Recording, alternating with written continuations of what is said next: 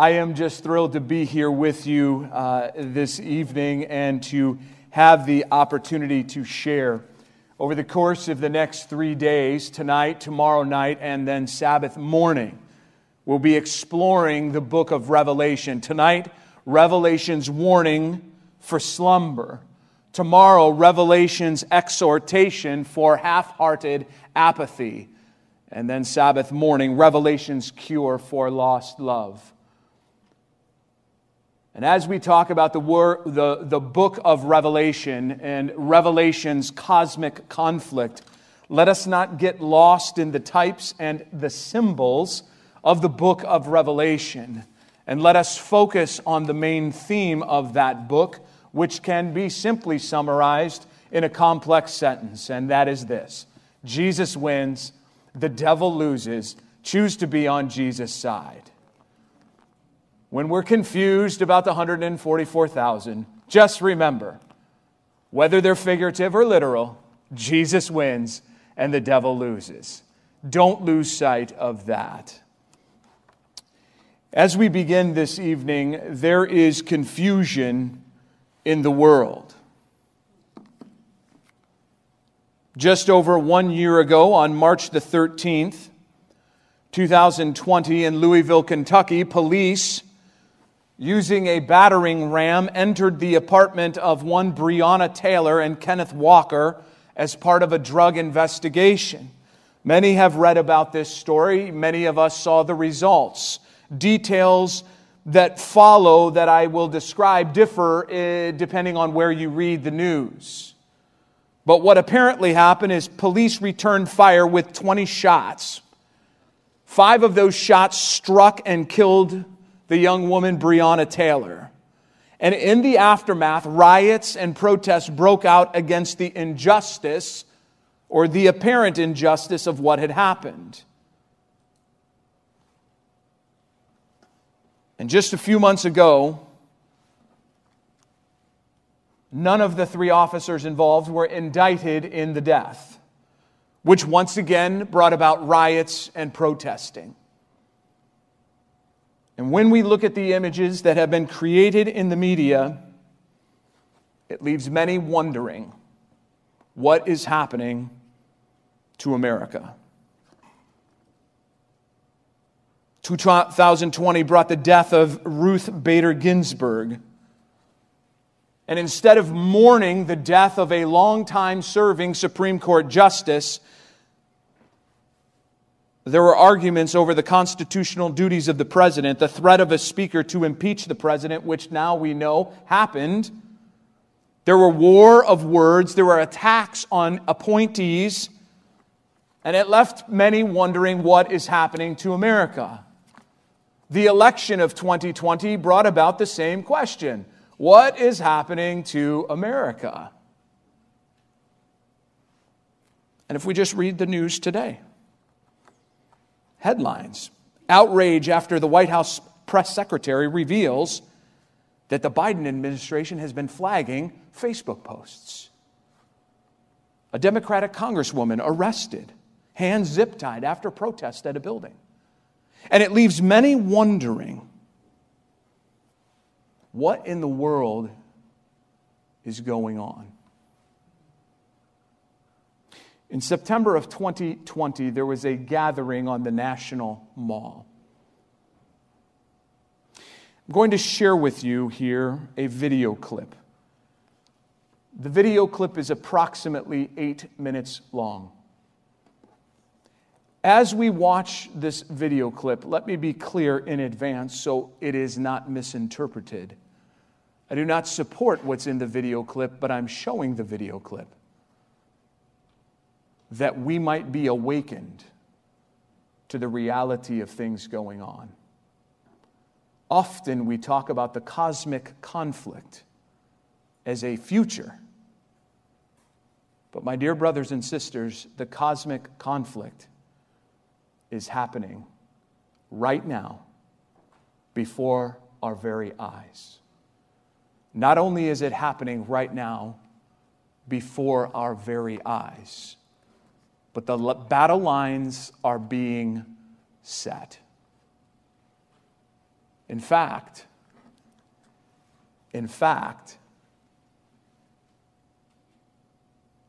this week I've been exploring with some master's students metaphors of the church. One of the metaphors of the church is the church as an army. Are we an army of well-disciplined soldiers waiting and watching and preparing for what is happening and what is coming? Let's watch this clip, and afterwards we will dive into Revelation's warning for slumber.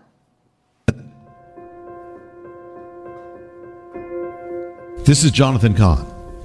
We are standing at a pivotal moment in American history and world history, a moment that can permanently seal our nation's course and the course of the world for good, for bad, for calamity, or redemption. America and much of Western civilization was founded on a biblical foundation stone, but it's turned away from that foundation. We have not only driven God out of our public life and have called what is good evil and what is sin good, but we have sacrificed the lives of over 60 million unborn children. And America's fall from God is not only progressing, it's accelerating to the point that it's no longer just a falling away, but a war against the purposes of God. I wrote in the Harbinger of the signs of judgment that appeared in the last days of ancient Israel, warning of calamity, and that these same signs of warning have now appeared on American soil. The biblical template concerning judgment is that the nation so warned is given a space of time to return or to head for judgment and calamity. We are now in that window of time. But if America continues on its present course, that window will come to an end, and there will come a flood that will begin the end of religious freedom, even usher in persecution, and seal America's fall. And if America falls, it will affect the entire world. This year, 2020, is crucial, as it leads to a presidential election in which the stakes are higher and the necessity of prayer more critical than ever before. And even if the election goes in the direction of biblical values and righteousness, if we don't see a spiritual turning, an awakening, a repentance, revival, then all the political, legal, judicial, and cultural efforts will ultimately fail or be undone. We have a window of time, and the purpose of that window is to return and for revival. Without that return, America will be lost. What can we do? What can you do? In the days following 9/11, people flocked to houses of worship, and it looked as if there could have been a spiritual revival, an awakening. But it never came, because there was no repentance. And without repentance, without a turning back, there can be no revival. But I have seen, once in my life, the hand of God change the course of American and world history. And it all began not in the halls of government, but with the people of God who gathered in a sacred assembly in our nation's capital with the scripture, "If my people who are called by my name will humble themselves and pray and seek my face and turn from their sinful ways, then I will hear from heaven, I will forgive their sin, and I will heal their land." It can happen again. But if we don't respond now, at this most critical moment, we may never have the chance to do so again. Since the time of 9/11, I've been calling for return, for repentance, for revival, not only as individuals, but as a nation, according to 2 Chronicles 7:14. At the same time, a faithful man of God, Kevin Jessup, has for years carried the burden of a sacred assembly for that same purpose of restoration. We are convicted that now is the time. Therefore, this is the announcing of the return, the national and global day of prayer and repentance. It will be a day, and more than a day, a time and a season for the movement for prayer, repentance, return, and revival. The central day will be Saturday, September 26th, in a sacred assembly, according to what is laid forth in Scripture, to take place in our nation's capital on the Washington Mall. For those who can't make it or want to do something where you are, then gather together in your states, your cities, in your towns, in your houses of worship, in your homes, or be part of those gatherings already planned. This will take place not only 40 days before the presidential election, but also on the 400th anniversary of the sailing of the Mayflower, in the days of America's founding and dedication to God. And surrounding the day of return on September 26th will be 10 days, known from ancient times as the 10 days of repentance, starting with the Feast of Trumpets and ending on the Day of Atonement, to set as a special time to intensify our prayers, our intercessions for repentance and revival, September 18th to September 28th. Believers and leaders who are already part of the return include everybody from Pat Robertson to Dr. James Dobson, from Billy Graham's daughter Anne Graham Lotz to Martin Luther King's niece Alveda King, and many, many more. When does the return begin? Right now. How? With you and me, as we commit this time and this year for return, prayer, repentance, and revival. To commit first to our own repentance and to begin actually living in revival. And then to pray for others, the return and revival of our nation and the world. You who are parents, begin by leading your families in revival. Ministers, lead your groups in revival. Pastors, lead your churches into revival. Leaders of ministries, movements, and denominations, lead your people into revival. And spread the word to everybody you can. Let the believers, pastors, and churches in your areas know. Use social media, use everything you can to spread the word so they can have a part. And if you're watching this and you're not sure you know God, or that your life is in His will, then come to Him now, or come back to Him now, and then come join in the return. So I invite you to come to the nation's capital on the Washington Mall, September 26th, 2020.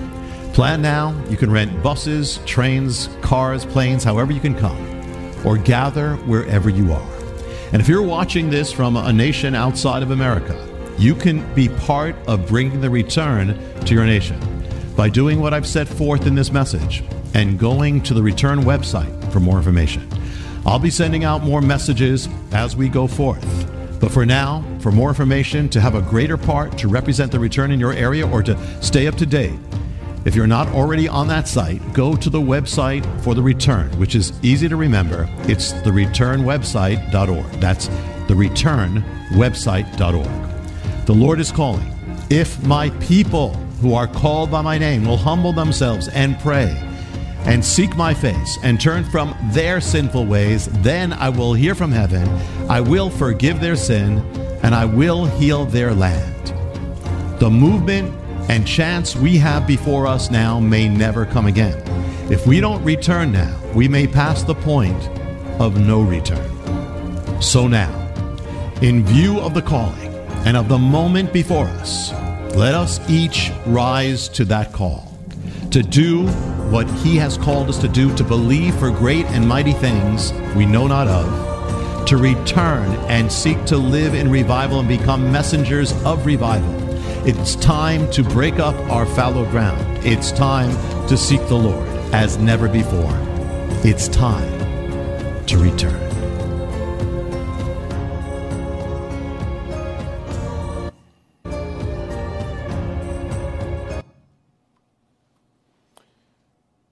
Let that sink in for a moment.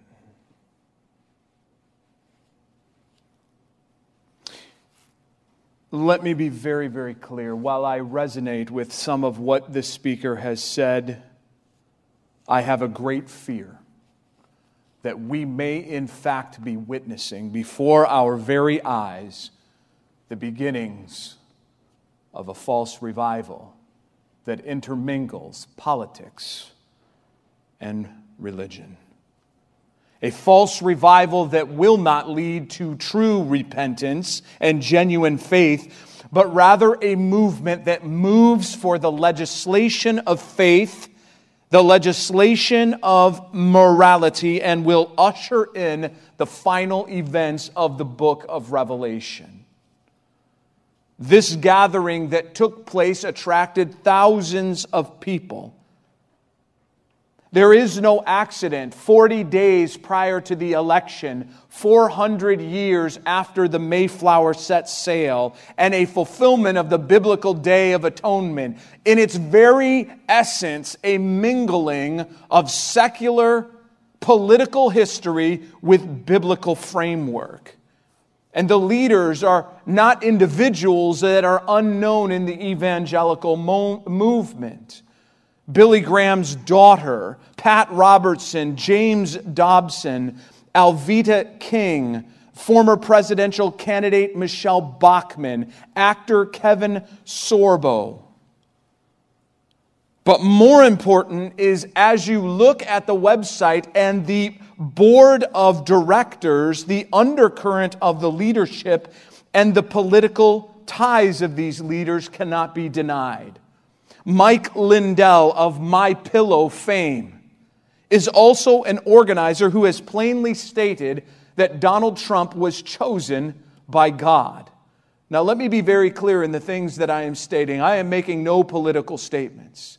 I am asking us to observe because I am afraid that many of us as Adventists did the same thing that the evangelical world did during these elections. We hitched ourselves to a political candidate rather than attaching ourselves to the most holy God. Steve Strang, the founder and publisher of Charisma magazine, the leading charismatic and Pentecostal media outlet, is an organizer who wrote the book God and Donald Trump. And the man in the video is a man by the name of Jonathan Cahn. He is the pastor and rabbi of the Jerusalem Center, Beth Israel, in Wayne, New Jersey. He has 436,000 followers on YouTube. He is proclaimed by many to be a prophet with messages of the end time. He predicted the outcome of the 2016 election and predicted that Donald Trump would win. He faces a challenge of his prophetic destiny because he also predicted that Donald Trump would win in 2020. In his book, The Paradigm, he compares Donald Trump to the ancient king Jehu leading Israel away from idolatry.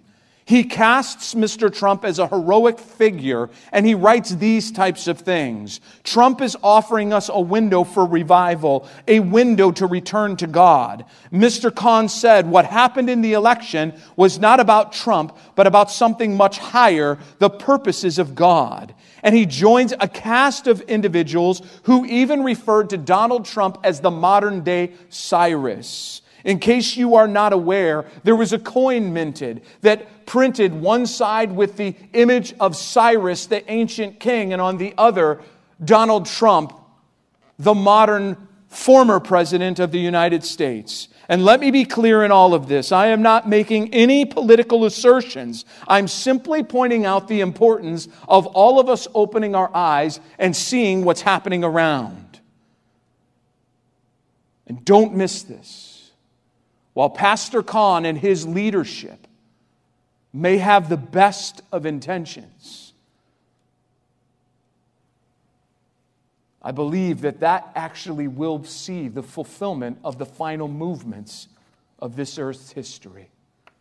An effort to do that which is the best for the people.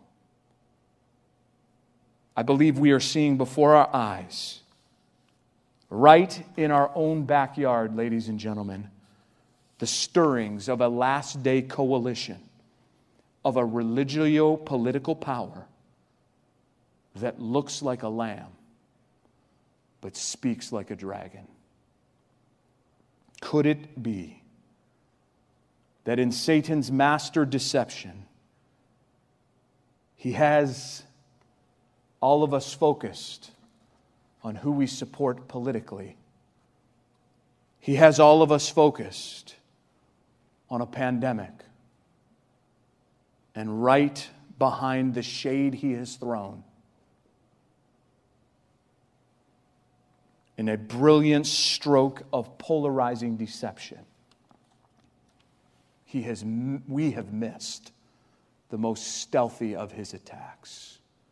Let's pray. Heavenly Father, as we continue to study, guide us. We know without your Spirit we cannot hear. And so speak to us, Lord, and may your Spirit dwell here with us. We pray in Jesus' name, amen. If you have your Bibles, I'd invite you to open to Revelation, the 13th chapter. We are going to be moving fairly rapidly, and we are going to be covering a number of different things. Revelation chapter 13, verses 11 through 17. The Bible says the following: Then I saw another beast coming up out of the earth, and he had two horns like a lamb and spoke like a dragon, and he exercises all the authority of the first beast in his presence and causes the earth and those who dwell in it to worship the first beast, whose deadly wound was healed.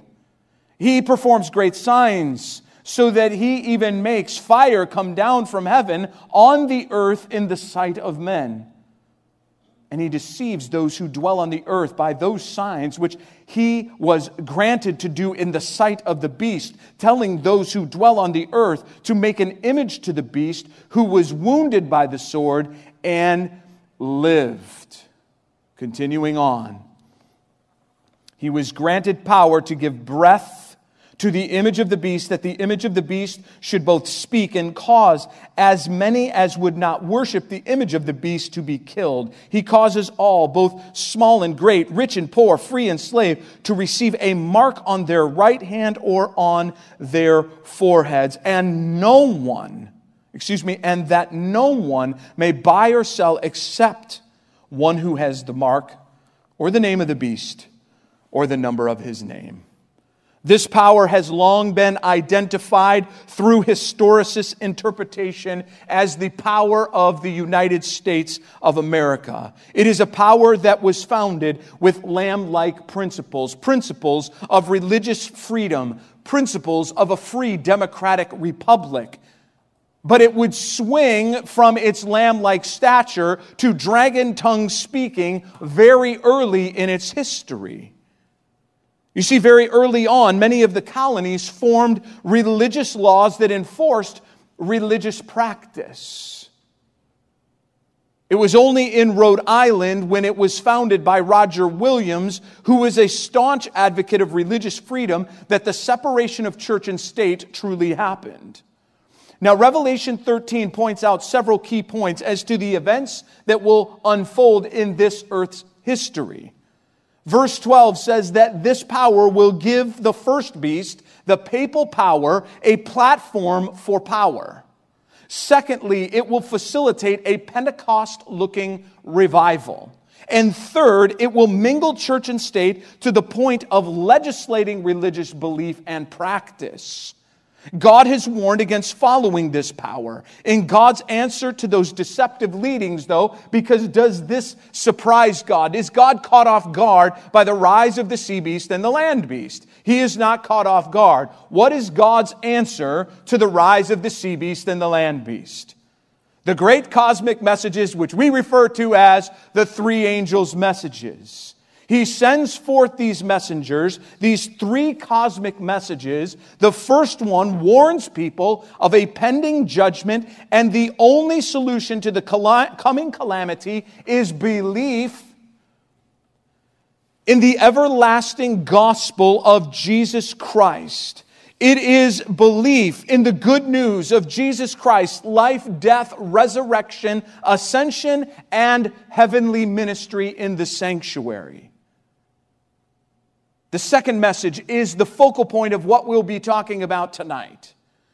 What is the second message? And another angel followed, saying, Babylon is fallen, that great city, because she has made all nations drink of the wine of the wrath of her fornication. Then later in Revelation chapter 18, you'll remember a fourth angel comes with even greater detail. And after these things, I saw another angel coming down from heaven, having great authority, and the earth was illuminated with his glory. And he cried mightily with a loud voice, saying, Babylon the great is fallen, and has become a dwelling place of demons, a prison for every foul spirit, and a cage for every unclean and hated bird. For all the nations have drunk of the wine of the wrath of her fornication. The kings of the earth have committed fornication with her, and the merchants of the earth have become rich through the abundance of her luxury. And I heard another voice from heaven saying, Come out of her, my people, lest you share in her sins, and lest you receive of her plagues. Babylon. It comes from the Akkadian word Babel-iu. It literally means the gate of God.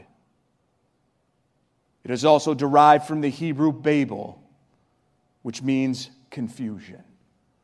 The ancient city of Babylon was founded, as you'll remember, by whom?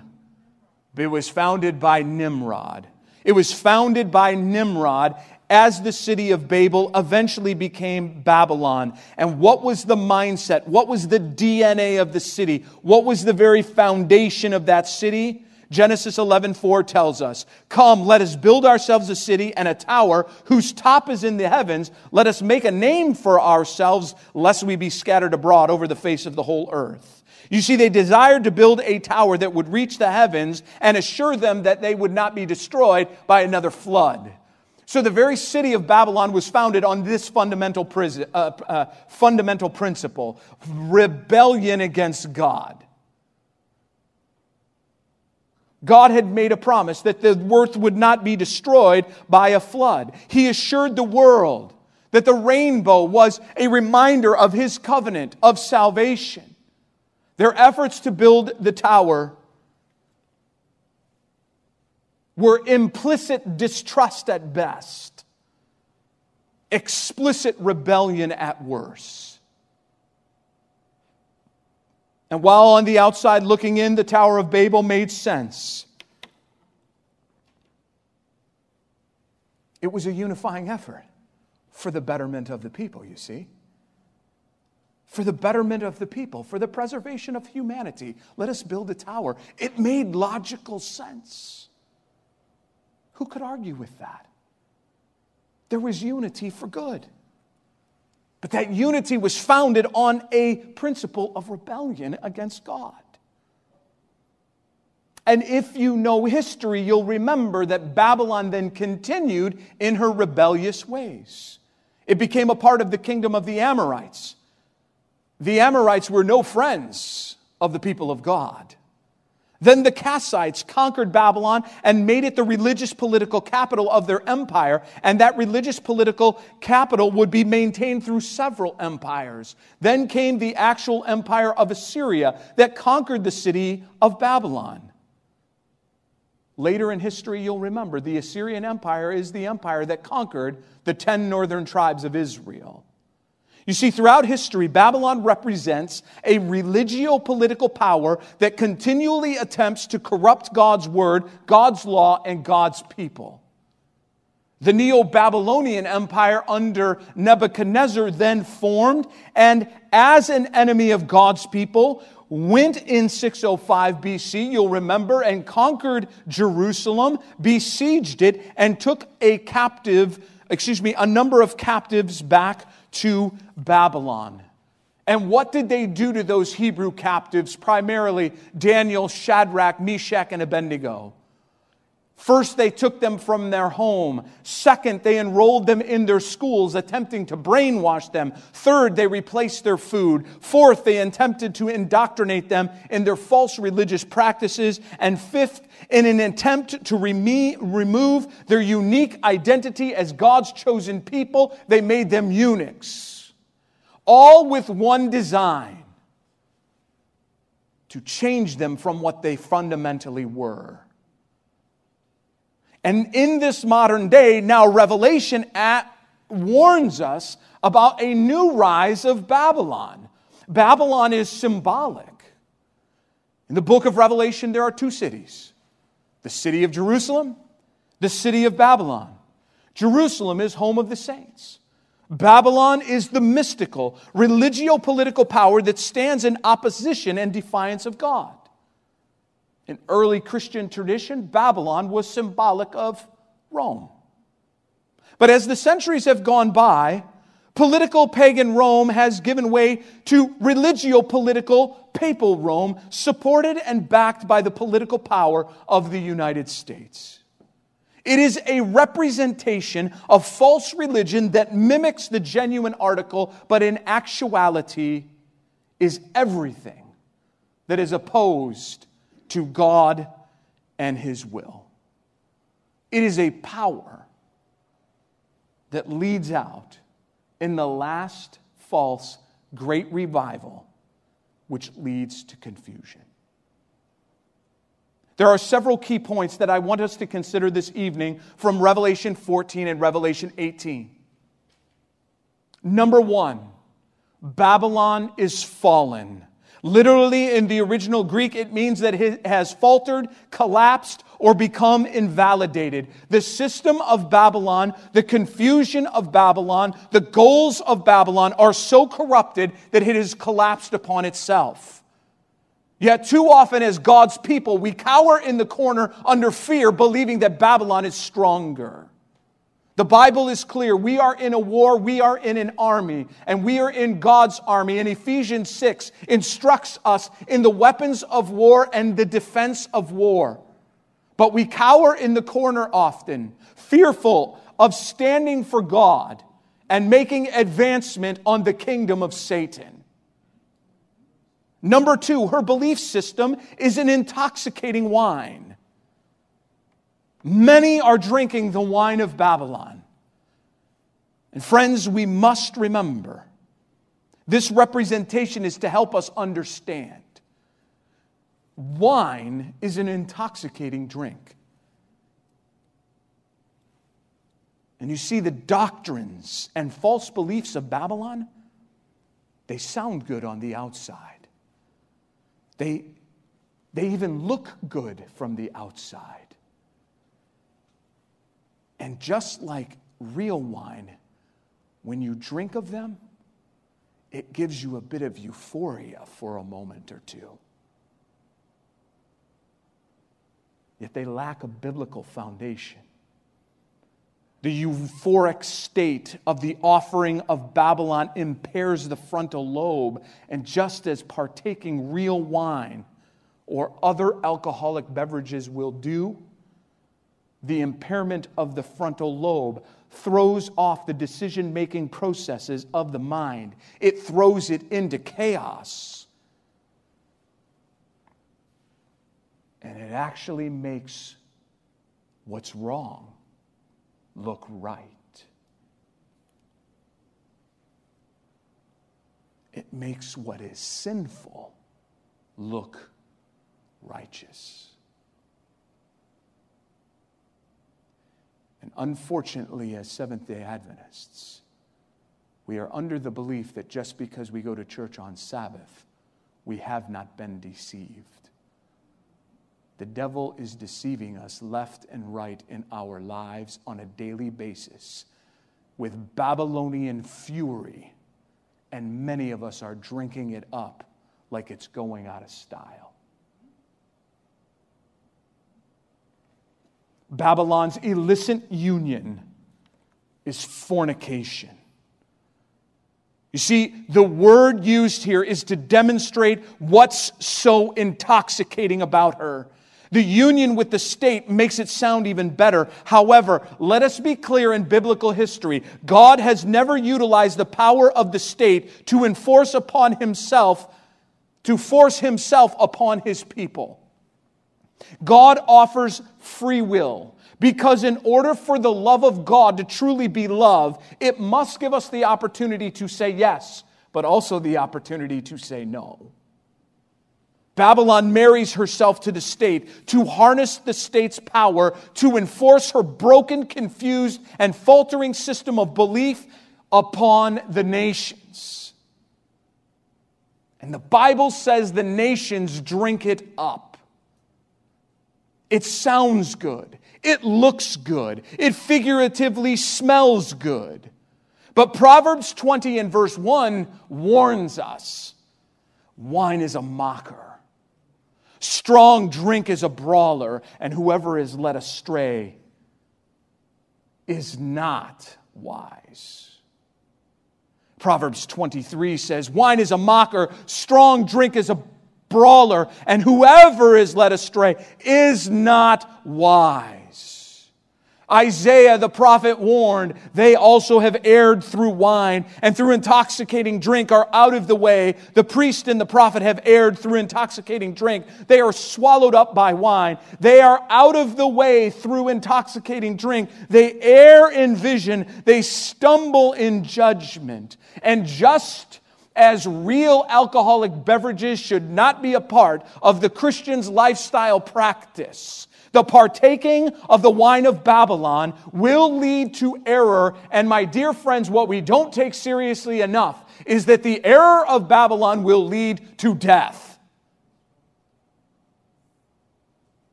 She is supposed to be married to the bridegroom, but instead, she has married herself to the state. Because the state can legislate enforcement rather than the biblical precedent of humble submission to Christ.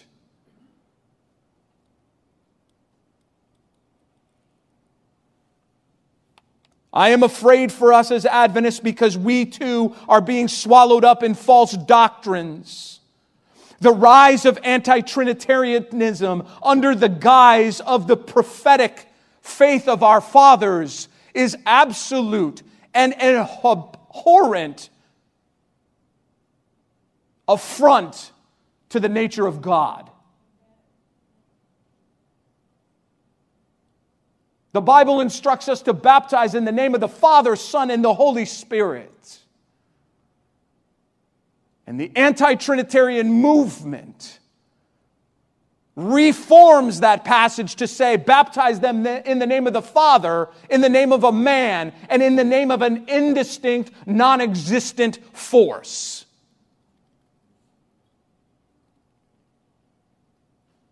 It's easy to look across the waters to the boot of Italy and say, oh, I will not be deceived there. Satan is vastly more crafty than this. We are drinking from the anti-Trinitarian ways that Babylon has planted centuries ago. By the way, anti-Trinitarianism is not just a challenge in the Adventist church. It is sweeping through Protestantism. It originates, my dear friends, in the Counter-Reformation movement. The wine of Babylon. It looks good. It smells good. It was grape juice at one time. And if you've ever had fresh grape juice, it's the best you've ever had. But when that grape juice turns, my wife and I make grape juice. It's an interesting thing. You crush the grapes and you put them in a barrel. And the seeds and the stems all float to the top, and at the bottom you're left with the juice. And that juice is ready, interestingly enough, in 3 days. But if you wait a little longer, you'll go to take a little sip, and there's a little sparkle. It tickles your tongue, but it will kill you. Satan is laying out the deceptions of Babylon. And the fourth principle is God has one solution, and He has one command. Come out of her, my people.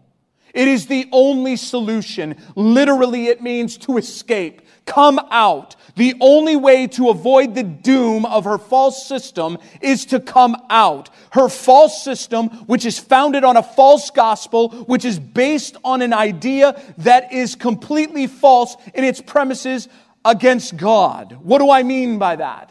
The Babylonian premise is that no one can be obedient to God under the guise of His grace. Obedience is impossible. The false doctrine of Babylon says there are only 9 commandments. By the way, the false doctrine of Babylon is now gone beyond this. Their new doctrine is, God understands. Oh, God understands. These aren't 10 rules for living. These are 10 suggestions that might be appropriate. The foundation of Babylon is based on New Age Greek philosophical teaching on the nature of man and what happens after you die. The doctrines of Babylon are based on a false doctrine on the character of God, portraying him as a vindictive God who will punish people for eternity. The nature of Babylon is a focus on legislative movement through repentance and heart preparation rather than the preparation for the true and everlasting kingdom that is being set up by God and will be ushered in by the second coming of Jesus Christ. True revival and true repentance, true heart preparation focuses entirely on God's kingdom and not on the acquiring of power on this earth. The only way of escape, the only way to avoid is to come out. It may look good, it may sound good, it may feel good, it may taste good, but the command of the most holy God is to come out.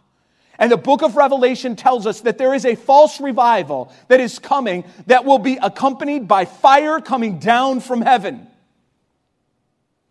False revival. It will look like Pentecost. And it may have Pentecost-like results. It may sound like it, it may look like it. But it is false.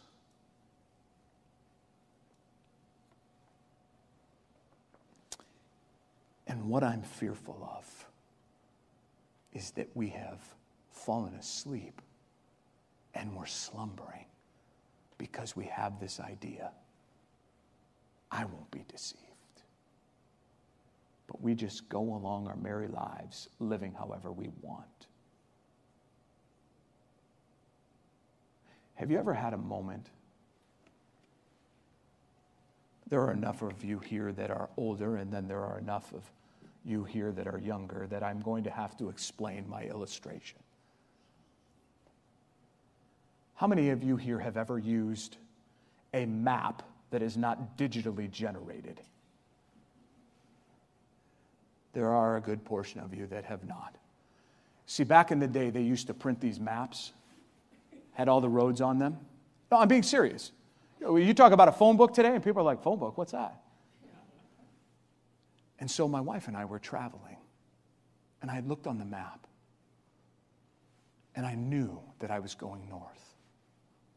There was no question in my mind. I was going north. But every sign that I passed said that I was going south.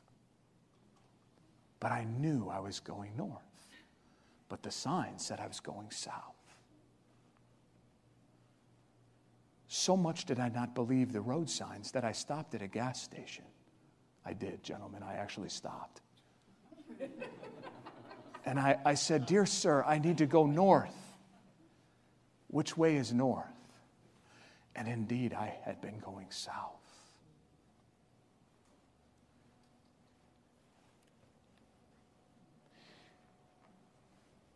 Friends, we underestimate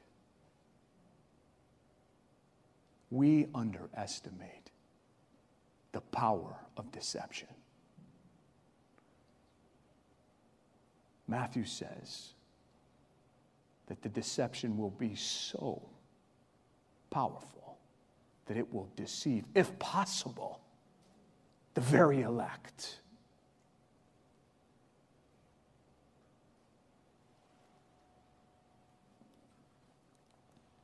So what can we do?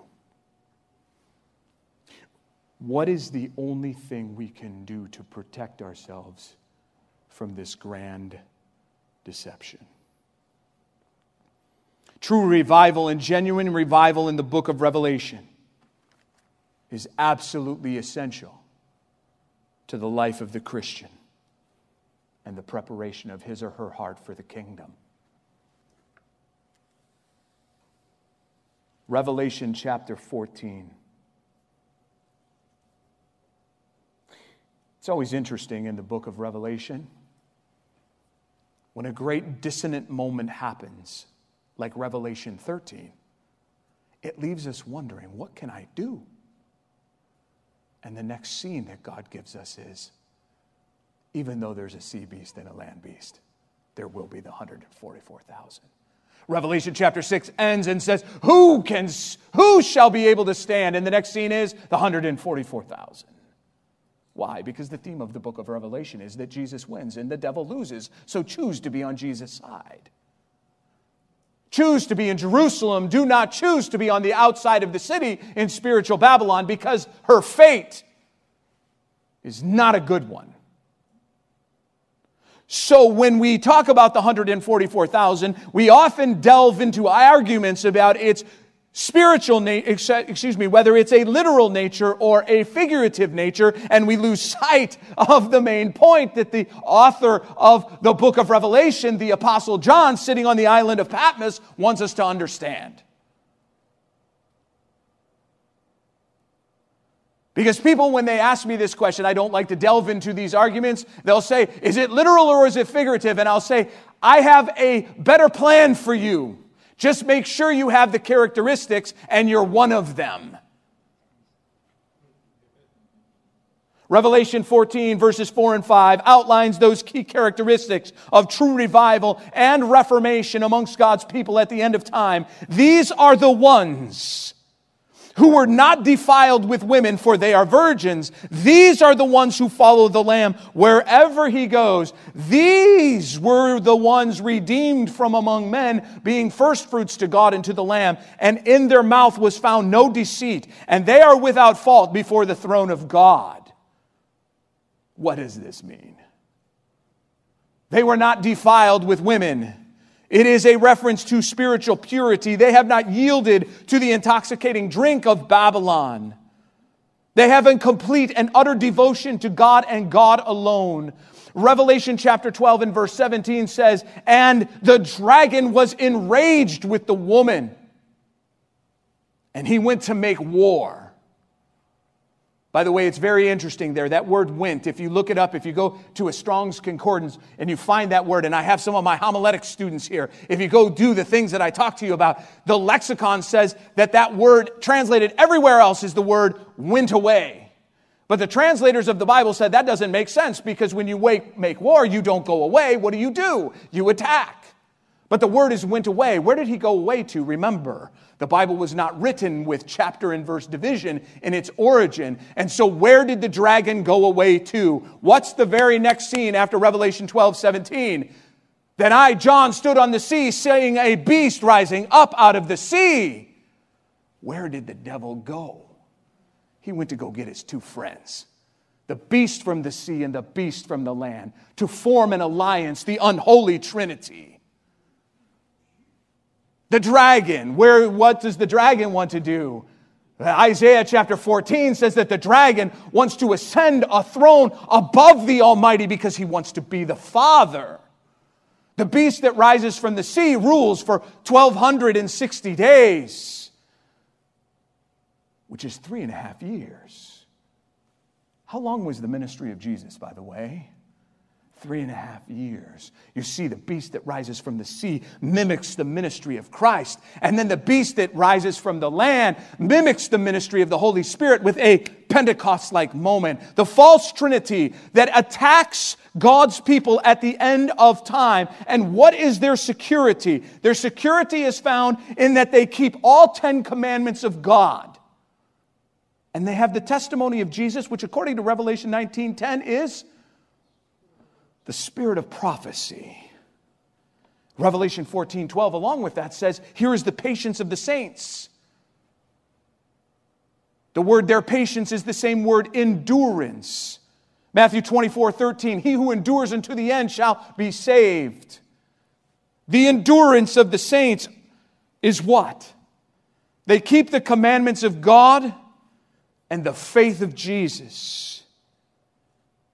You see, they have founded their obedience to God on Jesus himself. As Jesus said in John 14:15, if you love me, keep my commandments.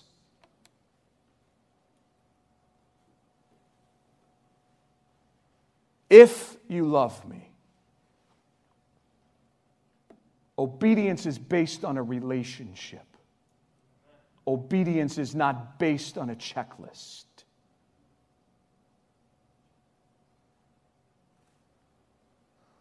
I'm sorry that I need to say this, but many of us are far more Catholic than we might admit. I feel like it's okay for me to say this because I grew up in that church. And the catechism that I grew up with said this: the surest and shortest way to heaven is through the Eucharist. What is the Eucharist? The wafer. What is the wafer? The little piece of styrofoam-like bread that is turned into the body of Christ when the priest prays his special prayer over it. It's very simple in the Catholic Church. And by the way, I have dear family members that are still Catholic. I love them because they're faithful people. And they're seeking God. And I believe they will find Him. Let us be careful to address the system in its error and not the people that are in it.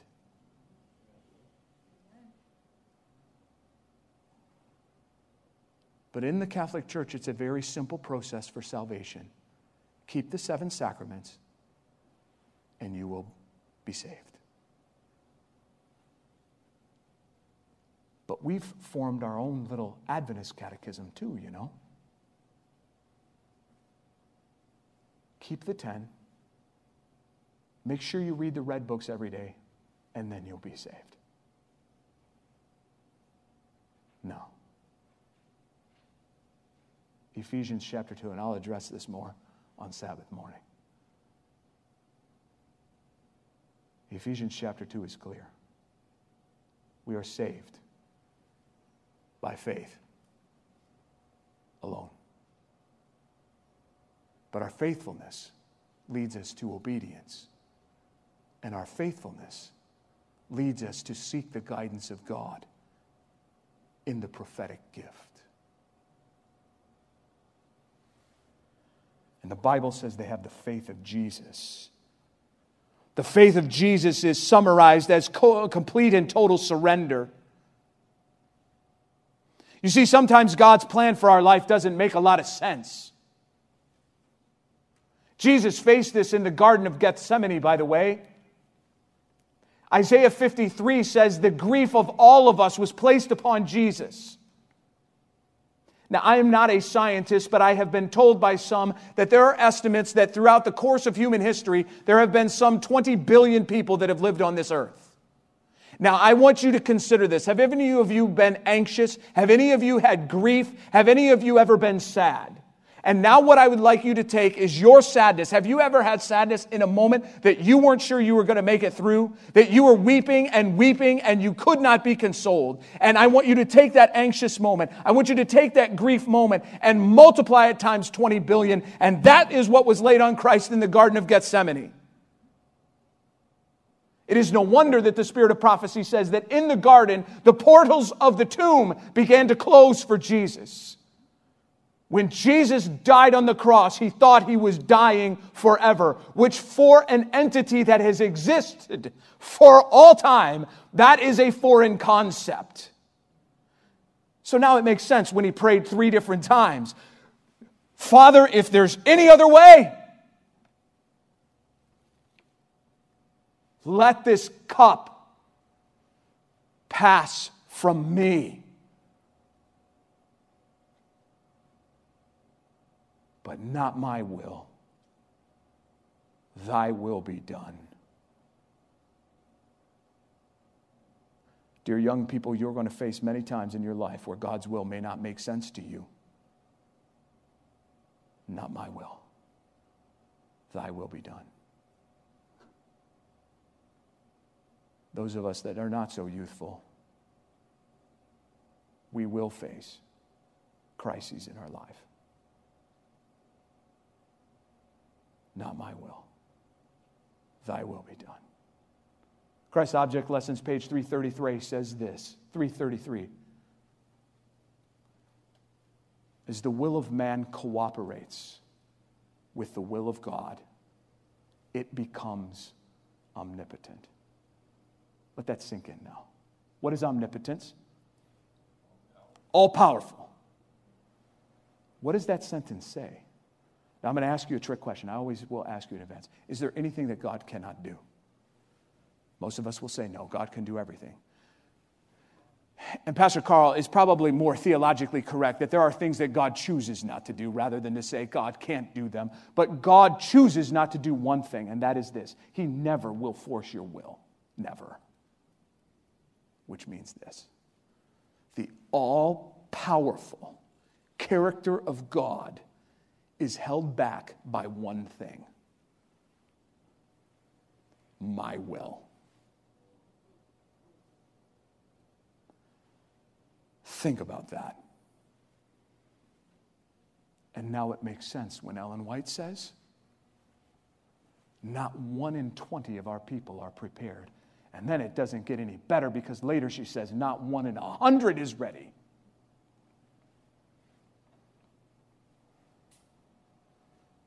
Our churches are weak because we are weak. And I'm sorry, I say that in a loving way. Because I struggle with this as well.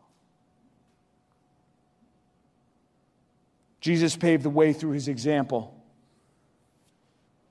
of full surrender. Too often in our lives we say, God, I'll give you everything. Just not that. I like this right here, God. You got to understand right here, I can take care of this. This is nice. It's cozy. It keeps me comfortable. Whatever it may be. Maybe it's an addiction. Maybe it's a relationship. Maybe it's your phone. Maybe it's your car. Might be your money. Lord, I'll surrender everything but that. And when we say that to God, we hold back his omnipotent will in our life.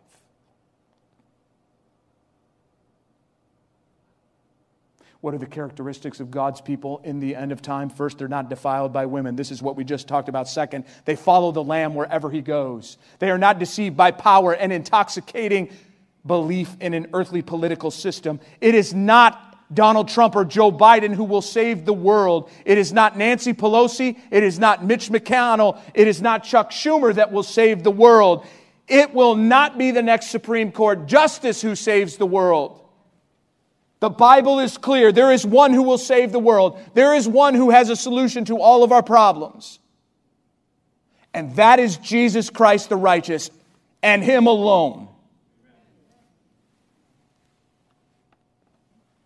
There are individuals right now who follow the likes of this man, Pastor Jonathan Cahn, who believe that sometime in August, Donald Trump will come back to the White House through some political maneuverings. And in that day, some of you have seen this, it's all over YouTube. All over. And people are like, people are dumb. People have bought into this. And in August, let us be clear, there are going to be groups of people that are disappointed. If he does not become president, there are going to be people that are disappointed. And if he does become president, there will be people that are disappointed. And people will always say, Pastor, what do you think? That's above my pay grade. I just want to follow Jesus. I don't know. Because it doesn't matter. Friends, it doesn't matter. Doesn't matter.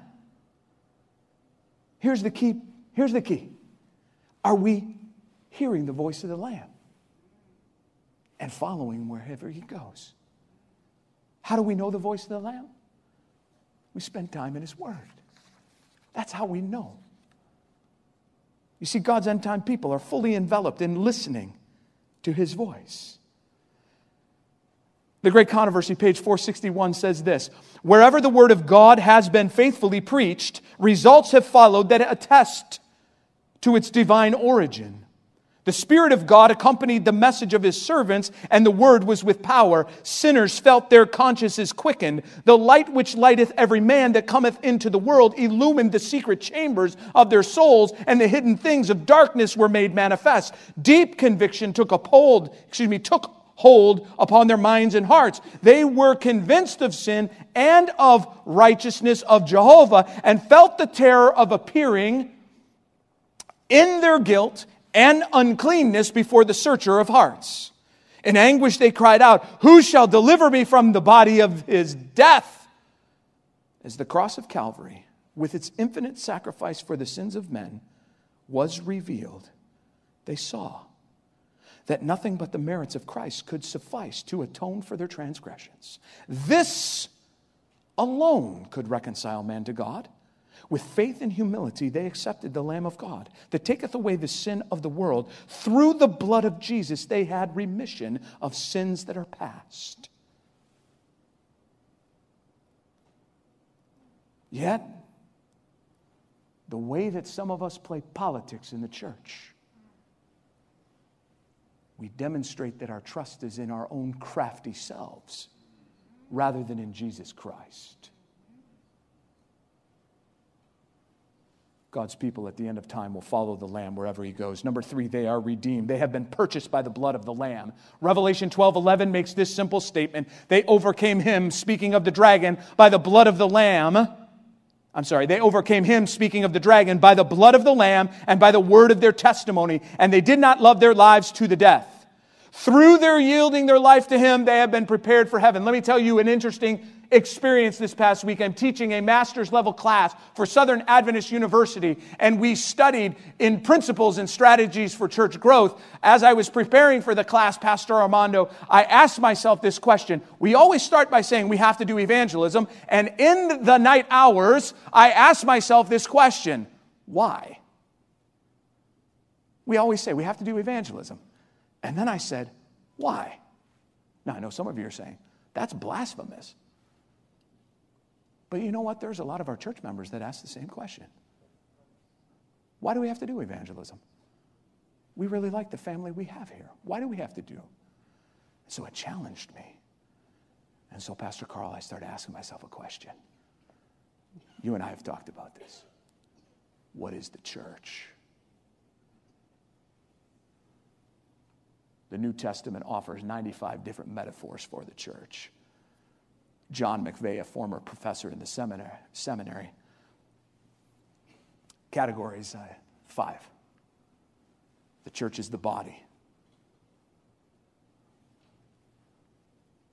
The church is the body. The church is an army. The church is a family. The church is a farm. And the church, I'm missing one of them now, and this is going to bother me immensely. The church is the body. This is what happens after you've been teaching for 5 days straight here. The church is the body. The church is the church is the temple. The church is agriculture. The church is martial, or the church is an army, and the church is a family. And when you begin looking into all of these things, by very nature, the body grows. By very nature, the church, in its agricultural metaphor, has one goal. How many of you have a garden? Don't worry, I'm not going to call you up and come up here. How many of you have a garden? Okay. Yeah, I have some things in my backyard growing. When you plant those things, what's your hope? Do you just want to see the green of your tomato plants? No, what do you want to see? You want to harvest, right? So in my church growth class, to demonstrate the principle that we were going to be teaching, that the church is a body, which means the church is us, composed of many members. I said, this is where we're going to start, gentlemen. No ladies in my class, so just all guys. Don't worry, I'm not trying to be exclusive here, but just all guys. We're each going to get up and share our testimony, because they overcome him by the blood of the Lamb and the word of their testimony. And I have to tell you, it was one of the most rewarding experiences for me to hear the testimony of all my students. And it was equally rewarding for all of them to hear each other.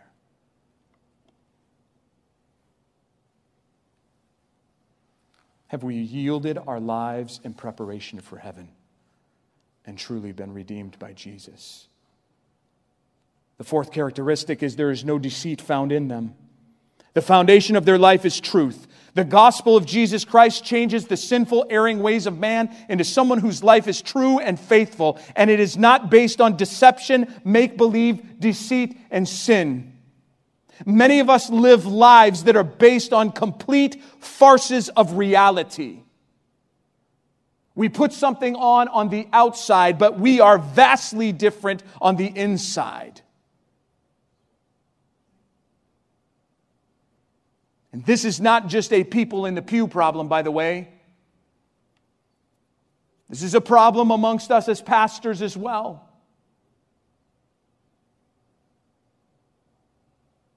But the Bible says there is no deceit in them, which means there is complete truthfulness as the very essence of their lives. It is a pillar of their character.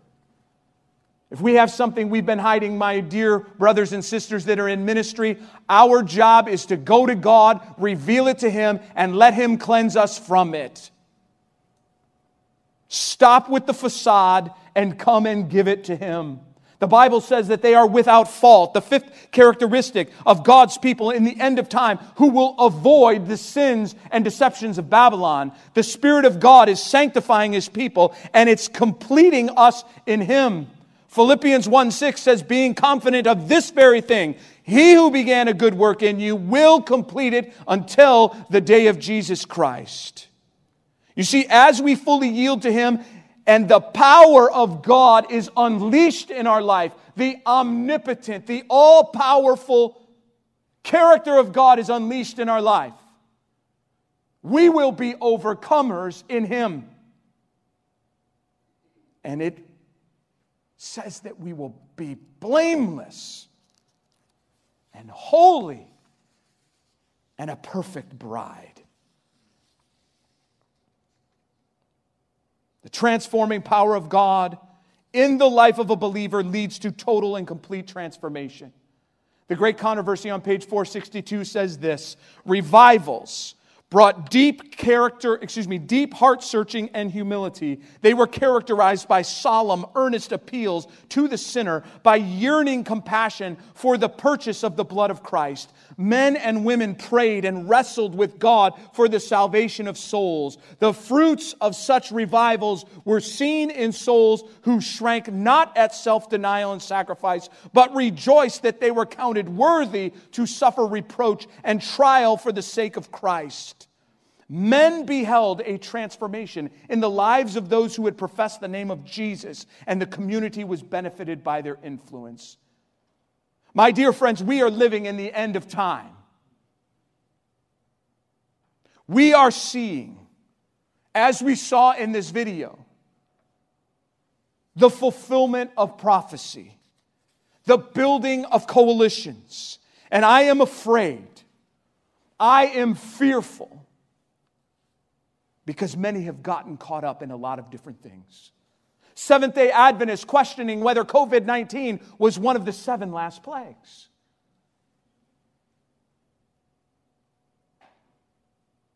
How is that possible? Seventh-day Adventists looking toward Jerusalem in the rebuilding of the temple.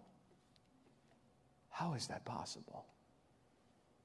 Seventh-day Adventists getting caught up in the anti-Trinitarian movement. How is that possible? Seventh-day Adventists getting caught up with the feast-keeping movements. How is that possible? I am concerned that we have become enraptured by earthly, political, social, and spiritual agendas, and we have not become enraptured with the gospel of Jesus Christ. I am concerned that we have wrapped up our lives in our own agendas, in our own pleasures, in our own wants, in our own desires, and we have lost sight of the desire of nations, Jesus Christ. On page 464 of the Great Controversy, it describes this time where eyes are taken off of him and we are ripe for deception. Listen to these powerful words.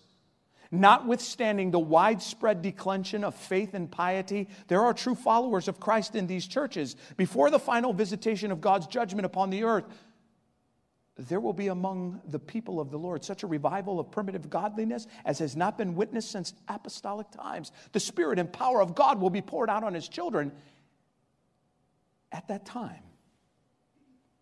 At what time? At that time. In the midst of the greatest revival of God's people in the history of the earth, at that time, many will separate themselves from those churches in which the love of this world has supplanted the love for God and His Word.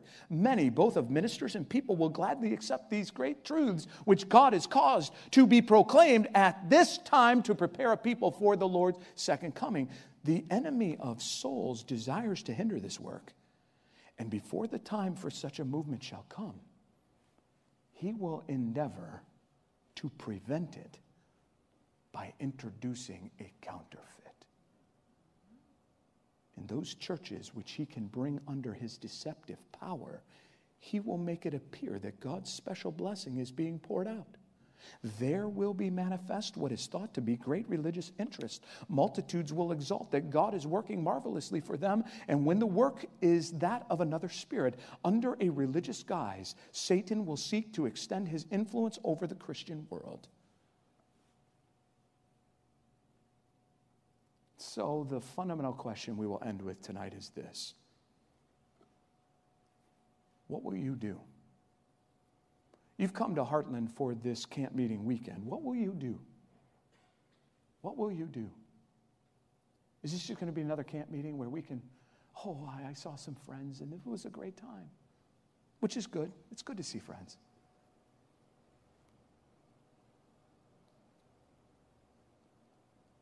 But I want to ask you some serious questions. Have you come out of the teachings of Babylon?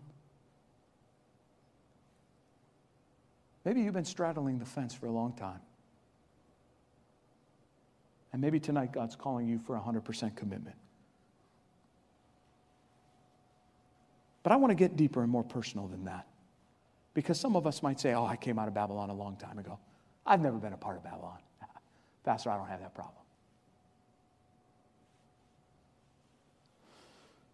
But it's a question that all of us must wrestle with. And that is this. While you may have come out of Babylon, or while you may never have been a part of Babylon, here's the question. Has she come out of you? Is our spiritual life one that emulates the truthfulness of God's Word or confuses into some fallen spirituality? You see, Babylon looks good on the outside, but in its inner spiritual workings, it is completely bankrupt. Do you put on your game face on a weekly basis, the spruced up Sabbath attire, but on the inside you are completely and totally spiritually destitute? Are you saying one thing and doing something completely opposite? Are you consumed by worldly pleasures at the expense of spiritual transformation? Are you obsessed with getting ahead in life while leaving behind the most important relationship you can have, that relationship with Jesus Christ? Are we preoccupied with materialism? Is our own pleasure the number one priority that we have in our lives? Are we careless towards spiritual things? Are we nonchalant about the judgment in the second coming? All under the guise of coming to the church, saying the right things, do we look the right way, but are completely empty on the inside? Today, Jesus is calling for you not only to come out of Babylon, but for her to come completely out of you. That you would leave no space in her to have a home. What will you do? Psalm 51 and verse 10 simply says, create in me a clean heart, O God,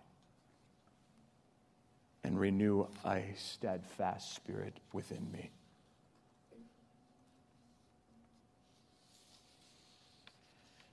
Mrs. Mayer is going to come out and play a closing hymn. And Mrs. Mayer, I'm going to ask you to actually do something that we have not practiced, if that's okay. Can we sing the song Nothing Between?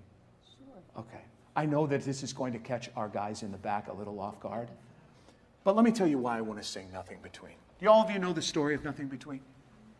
You know who wrote Nothing Between? Charles Tindley wrote Nothing Between. Born in 1851.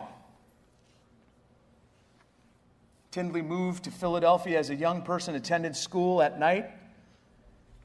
And he said this, I made a rule that every day I would learn at least one new thing. A thing I didn't know the day before. He learned to read and write on his own at the age of 17. Pastor Carl, he took Greek through the Boston School of Theology. Took Hebrew through a synagogue in Philadelphia. And throughout his young life, he acquired 8,000 books to self-teach him. He completed seminary with the Methodist Church. Tindley supported himself as a janitor of the Calvary Methodist Episcopal Church in Philadelphia. And in 1902, Charles Tindley was called to be the pastor of that prestigious church that he had once been the janitor of. The Calvary Methodist Church prospered greatly under his leadership. Eventually, several larger sanctuaries had to be built because people just kept coming. And in 1924, in spite of Tindley's protests, they renamed the church the Tindley Temple Methodist Church. And in 1906, Charles Tindley wrote the hymn, Nothing Between. It was during a difficult time in his life. It was when the congregation was negotiating to purchase a larger facility, the Westminster Presbyterian Church on Broad Street. And Tindley expressed a concern, and this is his concern, that many of the practices and attitudes of this world must be rejected by Christians if they are to be pleasing to the Lord. And the hymn reminds us that we must watch out for those allurements and temptations because they can easily disrupt our spiritual lives. Delusive dreams, sinful worldly pleasures, habits, pride, self, or friends. The hymn demonstrates, as we sing it tonight, that a full life in Christ requires sacrifice of worldly pleasure, that we should not be deceived by the delusive dream, and we should not let our habits of life, as harmless as they seem, nothing between my soul and the Savior. My prayer for all of us tonight is that we would have nothing between our soul and the Savior, and that the spirit of Babylon would be completely expunged from every last piece of our character. Let us pray. Oh, Heavenly Father, we have come here.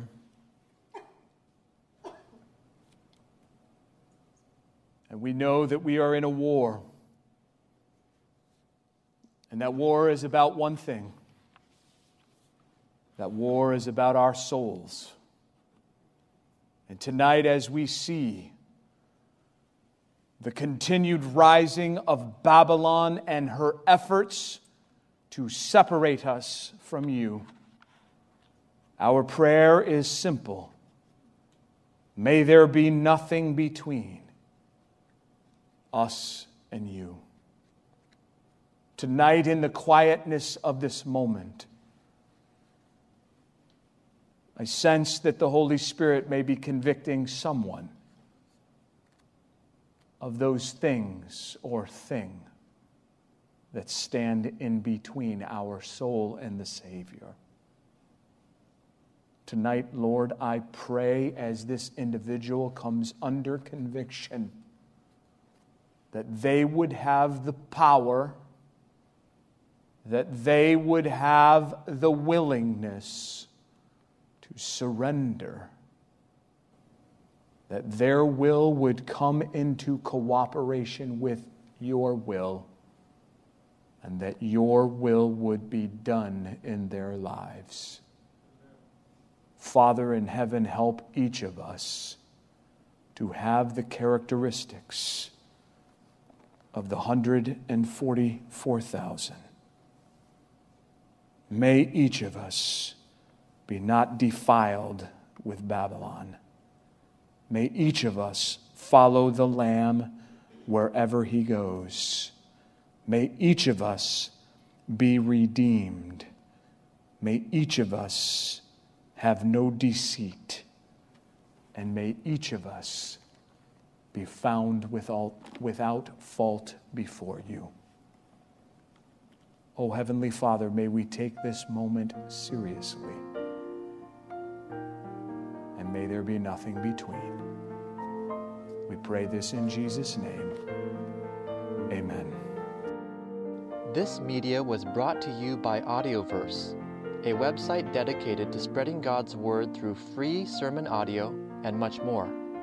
If you would like to know more about Audioverse, or if you would like to listen to more sermons, please visit www.audioverse.org.